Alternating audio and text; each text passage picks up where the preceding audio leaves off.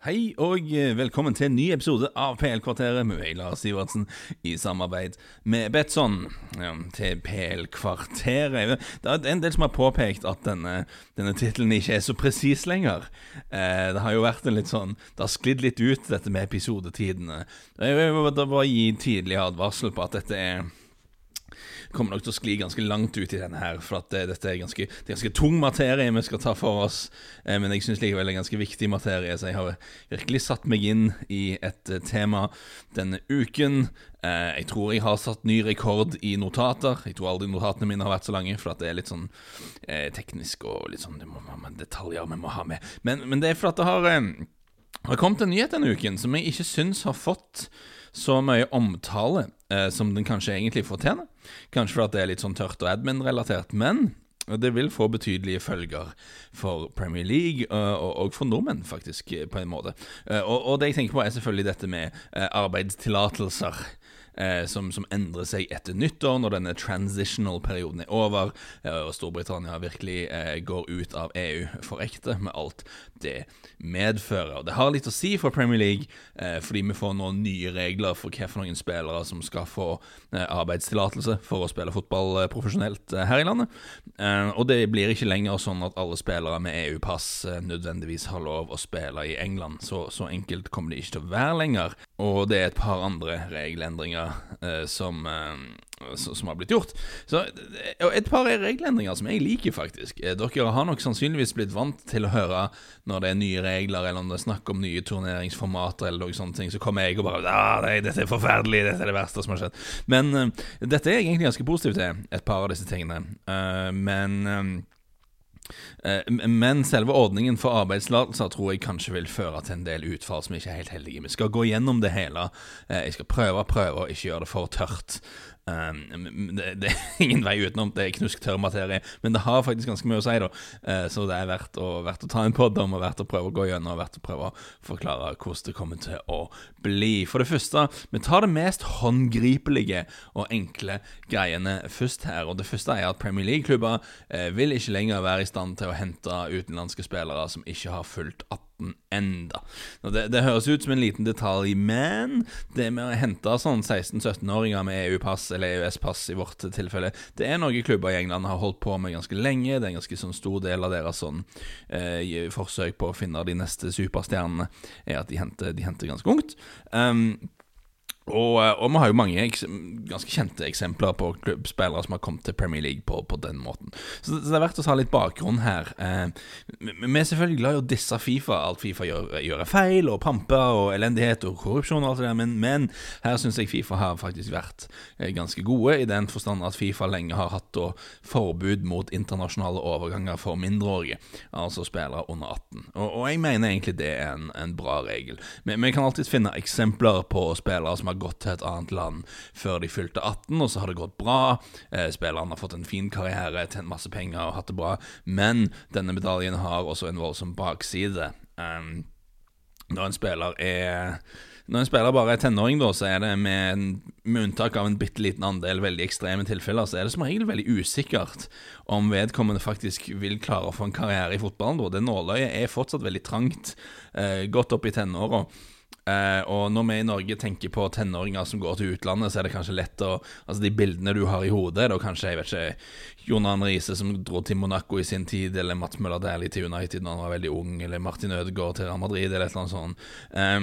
Og det er klart at det er snakk om norsk ungdom som er 1,5-2 timer med fly under hjemstedet, som har foreldre som kan følge opp og besøke, kanskje til å flytte med dem i noen tilfeller. Altså, da er det kanskje ikke den store risikoen der, men globalt sett så er det jo ikke dette som skjer for det meste.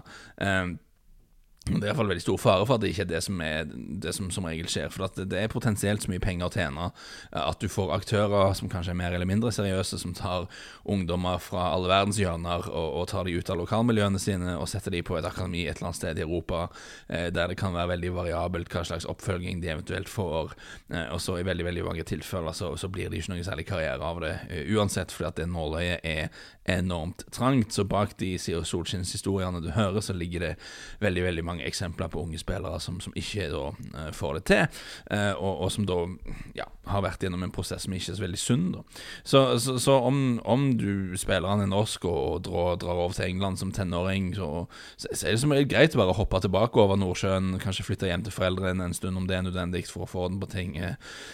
Mange unge norske spillere som har vært på et bra akademi i England eller en plass i utlandet, det skal ikke så mye til at de får proffkontrakt i Norge, eller enten det er Elitserien eller Obos eller et eller annet sånt. Men det som er mer et sånn typisk eksempel for hva som skjer på verdensbasis, er at du har kanskje en tenåring fra Nigeria som blir hentet og som ikke har sett, som blir hentet til Europa, som ikke ser familien på et par år, hverken han eller familien har noe særlig penger, og når han er 18-19 så blir han bare droppet av klubben sin for at han er ikke bra nok, så sitter han der da, så det er ikke en bra situasjon, og dette siste eksempelet er det du ser mye mer av rundt forbi i verden.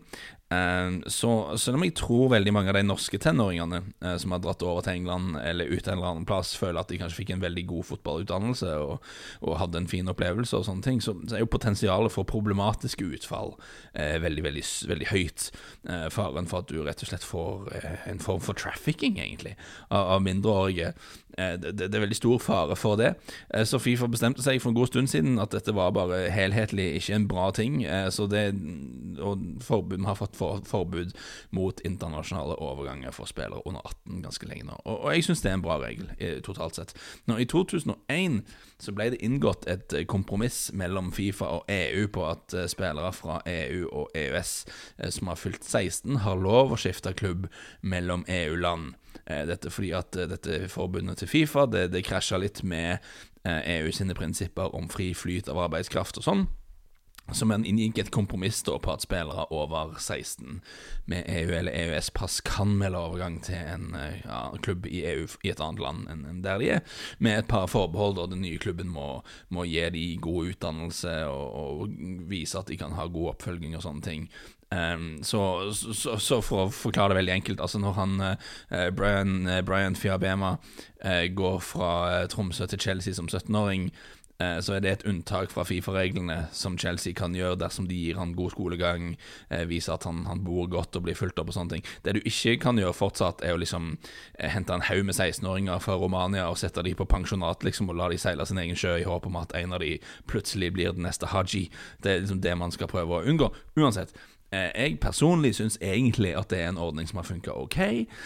Når det er snakk om spillere som har fulgt 16, som bare flytter internt i Europa, som skal få skikkelig oppfølging av klubbene sine, da tenker jeg at det er vel egentlig greit da. Men fundamentalt er denne 18-årsgrensen på internasjonale overganger en god idé, så jeg vet ikke hva dere tenker. Uansett, nå som England forlater EU, så faller da de ikke lenger inn under dette unntaket, så man lurte jo lenge på om de ville finne en måte å fortsatt være en del av dette her, men det har de ikke gjort. Så om engelske klubber skal hente utenlandske spillere nå etter nyttår, så må de ha fylt 18. Så jeg bruker en del tid på dette, for at det finnes en del ganske berømte eksempler på overganger som nå ikke kunne skjedd under de nye reglene. Cesc Fabregas til United, kanskje det største, Hector Bellerin til Arsenal, Niklas Anelka var vel også 17 når han gikk til Arsenal. Arsenal under Wenger er veldig opptatt av å hente ungt, hadde mye suksess med det, men nå er sånn Paul Pogba første gangen han gikk til United, Erik Garcia når han gikk til Manchester City, det er ganske mange eksempler, og det er en del norske eksempler da, altså Josh King, Mats Møller Dæhlie, Magnus Wolff Eikrem, Etzad Hussein, alle de gikk til United før de hadde fylt 18. Omar El Abdullahi var i Man City som tenåring. En del sånne eksempler på norske gutter som har gått over og spilt på akademier her borte. Det vil ikke være mulig lenger, så det er en stor endring som kommer. En annen som blir kunngjort denne uken er at klubber ikke skal ha lov til å hente mer enn 3 utenlandske spillere under 21 år per overgangsvindu, og ikke mer enn 6 totalt i en sesong. Så det man ønsker å få slutt på er at klubber liksom hamstrer unge utenlandske talenter i håp til om at noen av de skal bli bra i nær sagt, altså at de fyller juniorlagene sine med utlendinger og sånne ting. Det vil de helst ikke ha, og ideen er at nå skal engelske unggutter få flere sjanser. Jeg er litt usikker på i hvor stor grad sånne former for proteksjonisme egentlig virker, men Jeg synes jo heller ikke det er spesielt sunt at vi har en sånn praksis der du ser rike engelske klubber som hamstrer inn en haug med sånn 18-19-åringer fra rundt forbi, og bare låner de ut eller begraver de på reservelaget eller et eller annet sånt, i håp om at et par av de vil slå til, sånn at de enten kan selge de videre for profitt, eller kanskje til og med spille litt fotball fra laget på et eller annet tidspunkt. Det er en sånn modell jeg føler vi ser mer og mer av. Og det er kanskje en smart forretningsmodell for å tjene penger. Chelsea spesielt har tjent en del penger på å hente unge spillere, låne de ut et par sesonger og så selge de. Det er en smart business-idé. Om det er en sunn greie for fotballen som sportslig, eller for spillerne som er involverte, det er jeg litt usikker på. Så jevnt over litt skeptisk til sånn tvangskvotering og proteksjonisme og sånn. Jeg er ikke sikker på om det virker så bra, men jeg tror å begrense antallet unge spillere en klubb kan hente, slik at de da forhåpentligvis bare henter spillere de faktisk har tenkt å satse på og har en plan for, og ikke bare liksom sope opp talenter i hyttekjøret, i håp om at noen av de kanskje kan bli noe. Jeg tror det kan bli noe. Jeg hater ikke den regelen, altså. Igjen, ikke alt for ofte jeg er superpositiv til liksom nye regler som kommer fra det engelske fotballforbundet, men her tror jeg de er inne på noe. Men så kommer den kompliserte biten, den lange biten, den biten jeg har fryktelig mange notater for. Og det er jo selve arbeidstillatelsessystemet som nå skal innføres, som jeg nå skal gjøre mitt beste for å forklare. Dette er altså et poengbasert system, og det er litt forskjellige kriterier man må oppfylle for å få disse poengene som man trenger. For å bare begynne med å si, bare ha den sånn grunntanken, en spiller må ha 15 poeng for å få en såkalt GBE, en Governing Body Endorsement, som man trenger for å spille fotball her. Men spillere under 21 som får mellom 10 og 14 poeng kan selges til et såkalt Exceptions Panel, der det vil bli vurdert av et panel bestående av 3 personer, en med juridisk bakgrunn, 2 med bakgrunn for fotball på høyt nivå. En spiller kan også sendes til dette panelet dersom han ikke er under 21, men klubben kan vise til exceptional circumstances, som har ført til at vedkommende ikke har fått muligheten til å ta 15 poeng. Og det skal sies at per i dag så står det at dette panelet kun vil være tilgjengelig i januarvinduet, og at ordningen skal fjernes etterpå, men jeg blir litt overrasket hvis de ikke ønsker å gi seg selv noen form for slingringsmån her, og at det skal være sånn 15 poeng eller ingenting. Men jeg tipper jo man vil fortsette, det er bare jeg som spekulerer, ser litt i glasskula. Jeg tror et sånn panel for unntak vil fortsatt være der fremover, uansett. Det viktigste er dette med 15 poeng. Hva betyr 15 poeng? Hva må en spiller gjøre for å få 15 poeng? Det skal vi komme til, men aller først, noen spillere kvalifiserer seg automatisk til arbeidstillatelse. Og her viser det seg at landslag vil spille en ganske stor rolle i tiden fremover, i hvert fall for Premier League og Championship-klubber. For dersom du har spilt 70% eller flere av landskampene de 2 siste årene, eller det siste ene året dersom du er under 21, til et lag som ligger på 50. plass eller høyere på FIFA-rankingen, så er du automatisk kvalifisert. Så om du spiller forholdsvis fast på et ok landslag, så får du arbeidstillatelse, så da skal det gå greit. Dersom du har spilt 60% eller flere for et lag som ligger på 30. plass eller høyere, er du automatisk kvalifisert. Dersom du har spilt 40% for et lag som ligger på 20. plass eller høyere, er du automatisk kvalifisert. Dersom du har spilt bare 30%, men for et lag som ligger på 10. plass eller høyere på FIFA-rankingen, så er du direkte kvalifisert. Så landskamper vil ha mye å si her. Da hopper du over hele poengprosessen. Og uansett så får du også mye poeng om du har spilt landskamper for disse nasjonene, selv om du har litt færre enn det som skal til for å bli automatisk kvalifisert. Altså kun 10% av kampene for et topp 10-land gir deg 9 poeng, og da er du jo godt på vei til 15, som dere vil skjønne. 50% av kampene til et land mellom 31 og 50. plass gir deg 8 poeng. Dere kan sjekke disse tabellene selv. Jeg skal ikke ha en sånn podcast som en mann sitter og leser tabeller, det blir ikke bra, men dere skjønner tegninger. Landskamper vil ha veldig, veldig mye å si, så lenge landslaget du spiller for ligger høyere enn 50. plass, eller har en de skal da slå sammen da rankingen din de siste 2 årene for at det skal være jevnt. Det er ikke sånn at hvis du plutselig hopper under, så gjelder ikke alt. Du skjønner hva jeg mener. Hvis landslaget ditt har en snittplassering over de siste 2 sesongene som er 15. plass eller bedre på rankinglisten. Men dersom du har spilt alle kampene for et lag som ligger lavere enn 15. plass på FIFA-rankingen, så det kun verdt 2 poeng, 2 av 15. Så det en ganske brutal sånn skillelinje der. Og det tror jeg vil gi noen litt rare utslag. FIFA-rankingen, som vi vet, litt snål.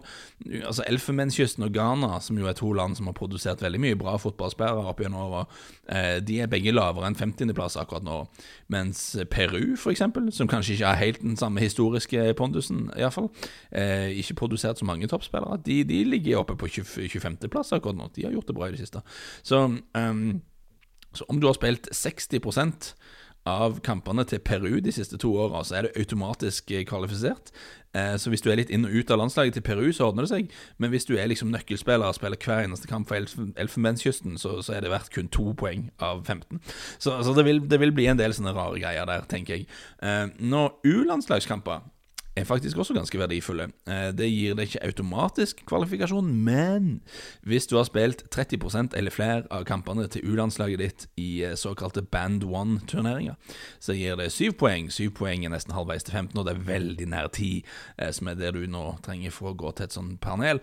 Og jeg tenker jo, kanskje litt kynisk, jeg tenker at de store klubbene nok vil klare å trumfe gjennom spillerne sine i dette panelet. Jeg tenker United skal kjøpe en ung gutt som har bare 12 poeng i stedet for 15, og så møter Sir Alex Ferguson opp på høring og sier nei, han her veldig god. Da tror jeg tror de får medhold i de fleste tilfeller. Vi får se. Uansett, hva betyr Band 1-turneringer, eller Band 1? Vel, dette da en liste med U-landslagsturneringer som inkludert. Det gjelder da først og fremst sånn U17-VM, U20-VM, U19, U17, U21 EM, altså U-landslagsmesterskapene da. Og både globalt VM og regionalt EM, Sør-Amerika, Afrika, Asia og så videre. Så kvalikkamper til de turneringene og andre U-landskamper kan du også få poeng for, men du kan bare få 5, og du får det høyeste av de 2 tallene som relevant. Så landslagsfotball blir viktig. Viktigere, i hvert fall U-landslagsfotball blir noen hakk viktigere enn det kanskje har vært før, i hvert fall hvis man håper å spille i Premier League på et eller annet tidspunkt. Men klubbfotball jo der de fleste spillerne vil få poengene sine fra. Og der vil både hvor mye en spiller har spilt, og i hva slags liga han har spilt, har noe å si, og hvor mye han har spilt i kontinentale turneringer, altså Champions League, Europaligaen, Copa Libertadores, Copa Sudamericana. Så ok, dette blir kanskje den mest kompliserte biten, men jeg skal gjøre mitt beste for at det ikke blir sånn man leser opp tabeller, for det hadde vært utrolig kjedelig, men det som viktig å formidle her, tror jeg, at det veldig stor forskjell på hvordan de forskjellige ligaene blir vekta. Alle verdens fotballligaer sortert inn i 6 nivåer her, hvor du får mye mer poeng for å spille minutter på nivå 1 enn det du gjør på 4, 5 og 6, selvfølgelig. Jeg skal ikke gå gjennom alle liksom, prosentene og poengene, men det jeg skal gjøre å gå gjennom hva for noen ligaer som klassifisert på hva for noen nivåer, fordi det interessant, og det vil gi deg en slags idé av veien det bærer hen da. Så hvis vi ser på nivå 1, da har du da Premier League, Bundesliga, La Liga, Serie A og Ligue 1 nivå 1. Premier League og andre engelske ligaer vil bli nevnt her, fordi disse arbeidstillatelsene de ikke permanente, de gjelder for 3 år eller spillerens kontraktslengde, den av de 2 som kortest, sånn som jeg forstår det. Så når du forlenger kontrakten til en spiller, så må du søke igjen. Derfor det relevant hvor mange minutter du har spilt i Premier League og sånn. Så nivå 2, portugisisk toppserie, RS-divisjonen i Nederland, den belgiske toppserien, den tyrkiske toppserien og Championship. Nivå 3 toppseriene i Russland, Brasil, Argentina, Mexico og Skottland. Igjen disse hjemlige ligene inkludert. Skottland inkludert for at det relevant når spillere skal fornye kontrakten sin. Nivå 4 toppseriene i Tsjekkia, Kroatia, Sveits, Ukraina, Hellas, Colombia, Østerrike, samt MLS og nivå 2 i Spania, Tyskland og Frankrike. Nivå 5 her, toppseriene i Serbia, Danmark, Polen, Slovenia, Chile, Uruguay og Kina, og nivå 6 resten. Alle andre ligaene i verden. Så la oss ta dette med norske øyne først da. Vi har blitt satt på nivå 6.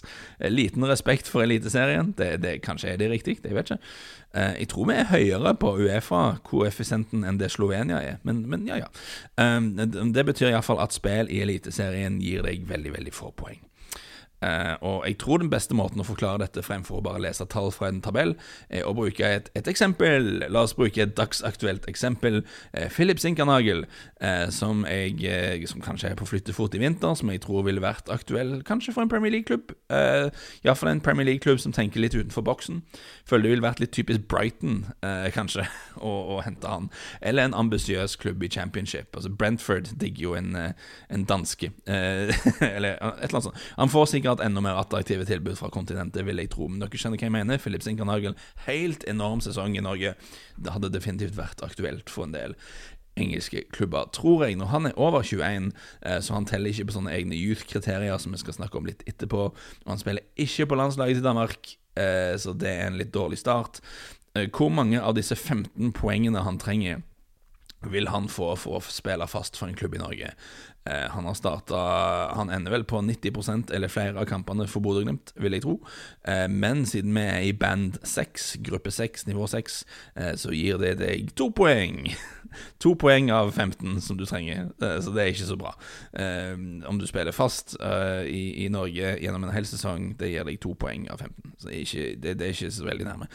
Når Sinkernagel har spilt for Bodø i Europa, og her kommer et område der jeg er litt usikker, og jeg snakket med noen som jobber med dette her som en konsulent, som driver og jobber med overganger for klubber og sånne ting. Han visste heller ikke helt sikkert.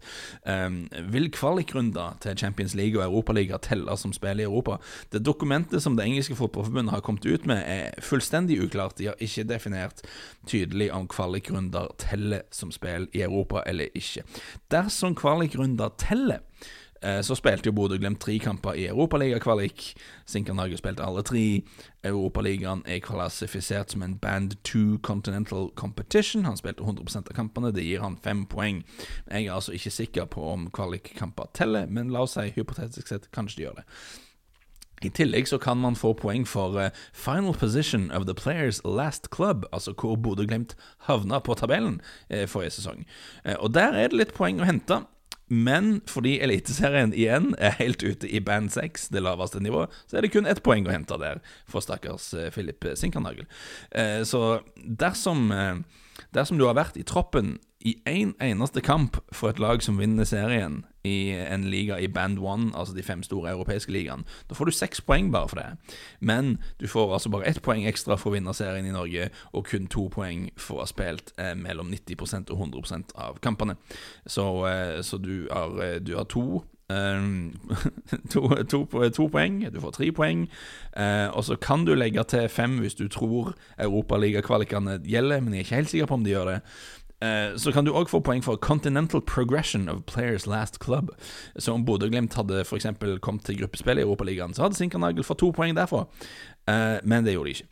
Du kan også få poeng for League Quality of Players Current Club. Og på den tabellen så ser jeg jo at jeg stusser veldig på denne, men det er noe sånn det står i dokumentet, og igjen, jeg forhørte meg med noen som jobber med det, han var også litt forvirret. På den tabellen så står det at spillere som har spilt for en klubb i Band 1, altså toppnivå, altså spillere som har spilt i en klubb i de 5 store ligaene, starter med 12 poeng her, bare derfor. Og det vil jo i så fall bety at en hvilken som helst spiller fra Spania, spanske elitserien, tyske, franske, italienske, vil omtrent uansett komme seg til 15 da. Nesten uansett. Så jeg stusser jo litt på den tabellen, men sånn står han der likevel. Jeg får bare anta. Det vil at det blir klarifisert. Vi vil få en klarifikasjon etter hvert. Men stakkars Sinkernagel da får kun 2 poeng igjen fordi Norge er i band 6. Ingen særlig poeng å hente på det. Så selv om Philip Sinkernagel har hatt en helt utrolig sesong i Norge, og nesten utvilsomt er en spiller som kunne heve nivået på en del lag, i hvert fall i Championship og kanskje også i Premier League, kunne han bidratt, tror jeg. Så er han en spiller som er ganske langt unna å få tillatelse til å spille i England. Dersom kvalikrunder til Europaligaen ikke gjelder, så havner han på 5 poeng. Dersom de gjelder, så får han jo 10. Men siden han er over 21, så tror jeg ikke han kan sendes til en sånn exception panel, fordi han ikke er under 21 år. Og det er veldig vanskelig å argumentere for at det er exceptional circumstances som forhindrer at han får poengene han trenger. Vel, hva skal til for å vippe en spiller som han opp på 15? Vel, landskamper. Danmark ligger på 12. plass på rankingen, så om han bare hadde spilt 10% av Danmarks landskamper de to siste årene, jeg tror faktisk bare, ja, de 2 siste årene, så hadde det gitt han 8 ekstra poeng. Og her jo forresten også da det dokumentet til FA litt uklart. Det står international appearances, og det definering som the percentage of available international matches the player has played in. Så om de mener kamper spilleren har vært på banen i, eller prosentandel av mulige minutter, det har de aldri spesifisert. Så slurv og latskap fra FA som har lagt ut et litt forvirrende dokument her. Men som sagt, det noen hull her som forhåpentligvis vil bli fylt inn. Jeg tror ikke kvalikkamper til Europaliga eller Champions League kan gjelde her. For hvis det sånn at hvis de teller, hvis kvalikkampene teller, så blir det jo sånn at hvis du har spilt 2 kamper for et sånn jallalag i en kvalikrunde til Champions League i juli, så vil det da telle som 100% av minuttene i en Band 1 Continental Competition som gir deg 10 poeng. Så da vil 2 kamper i første kvalikrunde mot et lag fra Færøyene eller noe sånt gi deg 5 ganger mer poeng enn å vinne serien i Norge eller Sverige eller Bosnia eller Hviterussland eller noe sånt. Det virker snålt. Jeg tror bare de har glemt å definere det skikkelig. Uansett, dere forstår litt hvordan det funker i dette systemet her. Hvis du skikkelig nerd, så anbefaler jeg deg å sjekke ut tabellene, og så kan du teste. Du kan gå gjennom dokumentet, og så det en spiller klubben din på jakt etter, eller en spiller du liker, eller kanskje du en spiller selv som lurer på, kan jeg få arbeidstillatelse? Så kan du finne svaret. Der en ting som verdt å se på at youth players definert som spillere som under 21 når de søker. De står ovenfor litt andre kriterier. Som sagt, hvis de har spilt 30% eller flere av mulige U-landskamper i de store turneringene, så får de 7 poeng. Eller hvis de har spilt 30% eller flere av andre U-landskamper, så kan de få 5 poeng. De kan ikke få begge, du får bare den høyeste, men du kommer deg godt av gårde da med noen U-landskamper. Dersom en ungdomsspiller har fått sin debut for et klubblag i gruppe 1, 2, 3, 4, 5 og 6 i løpet av de siste 2 årene, tror jeg det, så får du poeng for det. Så hvis du i det hele tatt har fått din debut for en klubb i de 5 store ligaene, så får du 6 poeng for det. For en klubb i gruppe 2 får du 5 poeng. Klubb i gruppe 4 får du 3 poeng. Dere skjønner her, så igjen å få en debut i den norske eliteserie kun verdt 1 poeng. Men dersom en ung spiller har spilt nok minutter i serien til å få en høyere poengsum enn det han vil få for å debutere, så det poengsummen som gjelder. Du kan ikke få både debutpoeng og minuttpoeng, for å si det sånn. Men dersom en ung spiller ikke har vært involvert nok for å få poeng for klubbens final league position, altså ikke har vært på banen, men har spilt mer enn 30% av kampene til juniorlaget, B-laget eller i Europa Youth League, så kan han få noen ekstra poeng for det også. Så som dere skjønner, det en del sånne andre ordninger for U-landslagsspillere som vil gjøre det litt lettere for spillere som under 21 å få arbeidstillatelse, men igjen, det veldig knyttet opp til hvilken liga du i, og om laget ditt spiller i Europa, da hjelper det veldig. Så hva betyr alt dette her? Jeg tror, etter å ha sett på disse her, og satt meg inn i det, og brukt en del timer på det, jeg tror det skal gå jevnt over greit for de største klubbene fortsatt. For om du henter spillere fra lag som spiller i Champions League eller Europaligaen, og som spiller i et land som i gruppe 1 eller 2, så skal de aller fleste komme seg til 15 poeng ganske greit. Spillere som etablerte på landslagene sine havner jo da tydeligvis veldig, veldig fort i mål. Og den store seieren, dette et lite sidespor, men det et viktig sidespor, den store seieren for de store klubbene, og egentlig vil jeg si en stor seier for alle, at det engelske fotballforbundet har foreløpig ikke fått viljen sin når det gjelder å øke kvoten av engelskmenn som du må ha med i troppen. Det var et av våpnene man frykta at fotballforbundet ville bruke da, i den dragkampen, var at de ville kreve en større kvote av engelske spillere, eller homegrown spillere, i bytte for å gå med på en arbeidstillatelseordning som de store klubbene kunne leve med da.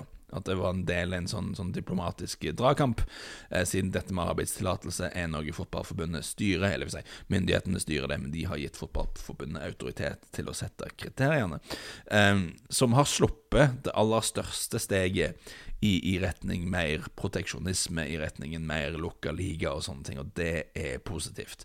Det tror jeg i hvert fall. Det vi har sett rundt forbi i land som har prøvd og sette veldig strenge kvoter for hvor mange utenlandske spillere du kan ha. De har gjort det i Russland, de har gjort det i Tyskland.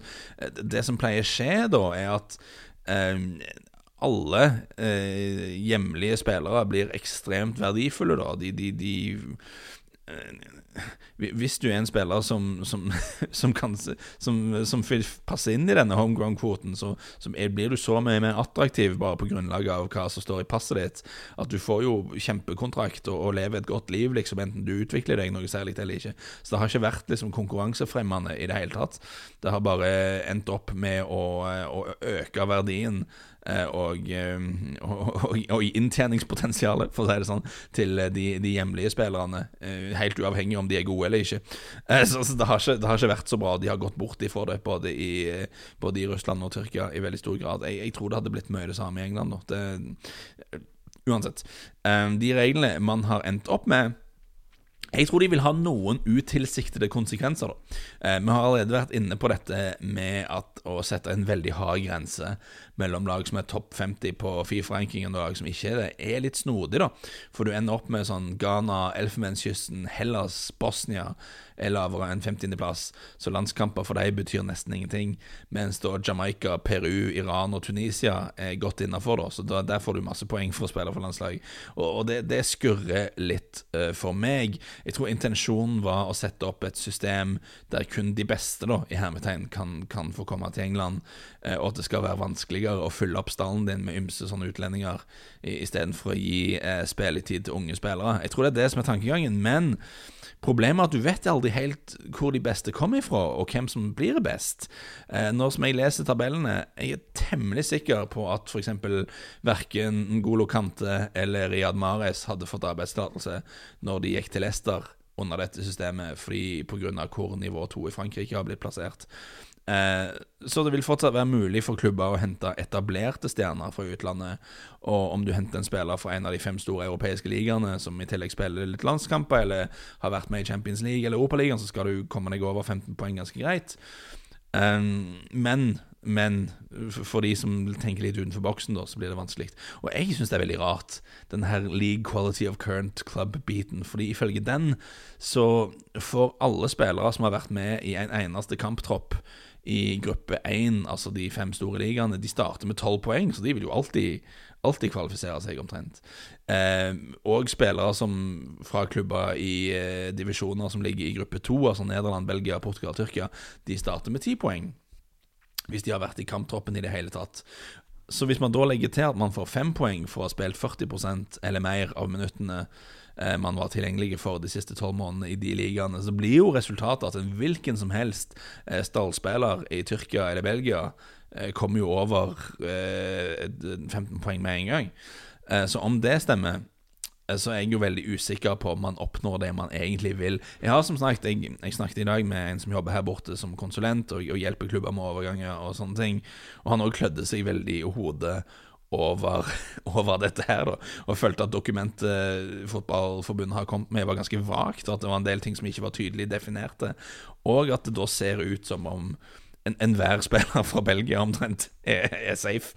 Men det som er tydelig da, er at klubber som liker å tenke litt utenfor boksen, som liker å finne verdi ved å hente spillere fra litt andre ligaer enn de dammene der storklubbene fisker, de vil slite mye mer. Så som Brentford for eksempel, som har bygd seg opp fra å være en ganske liten klubb til å klare å etablere seg i øvre halvdel i Championship, og det er stort sett ikke bare det, men det er mye med å hente spillere fra nivå 2 i Frankrike, for å hente spillere fra Danmark, sånne ting. Altså den modellen er, om ikke død, så har den blitt mye vanskeligere, og du må tenke litt annerledes da.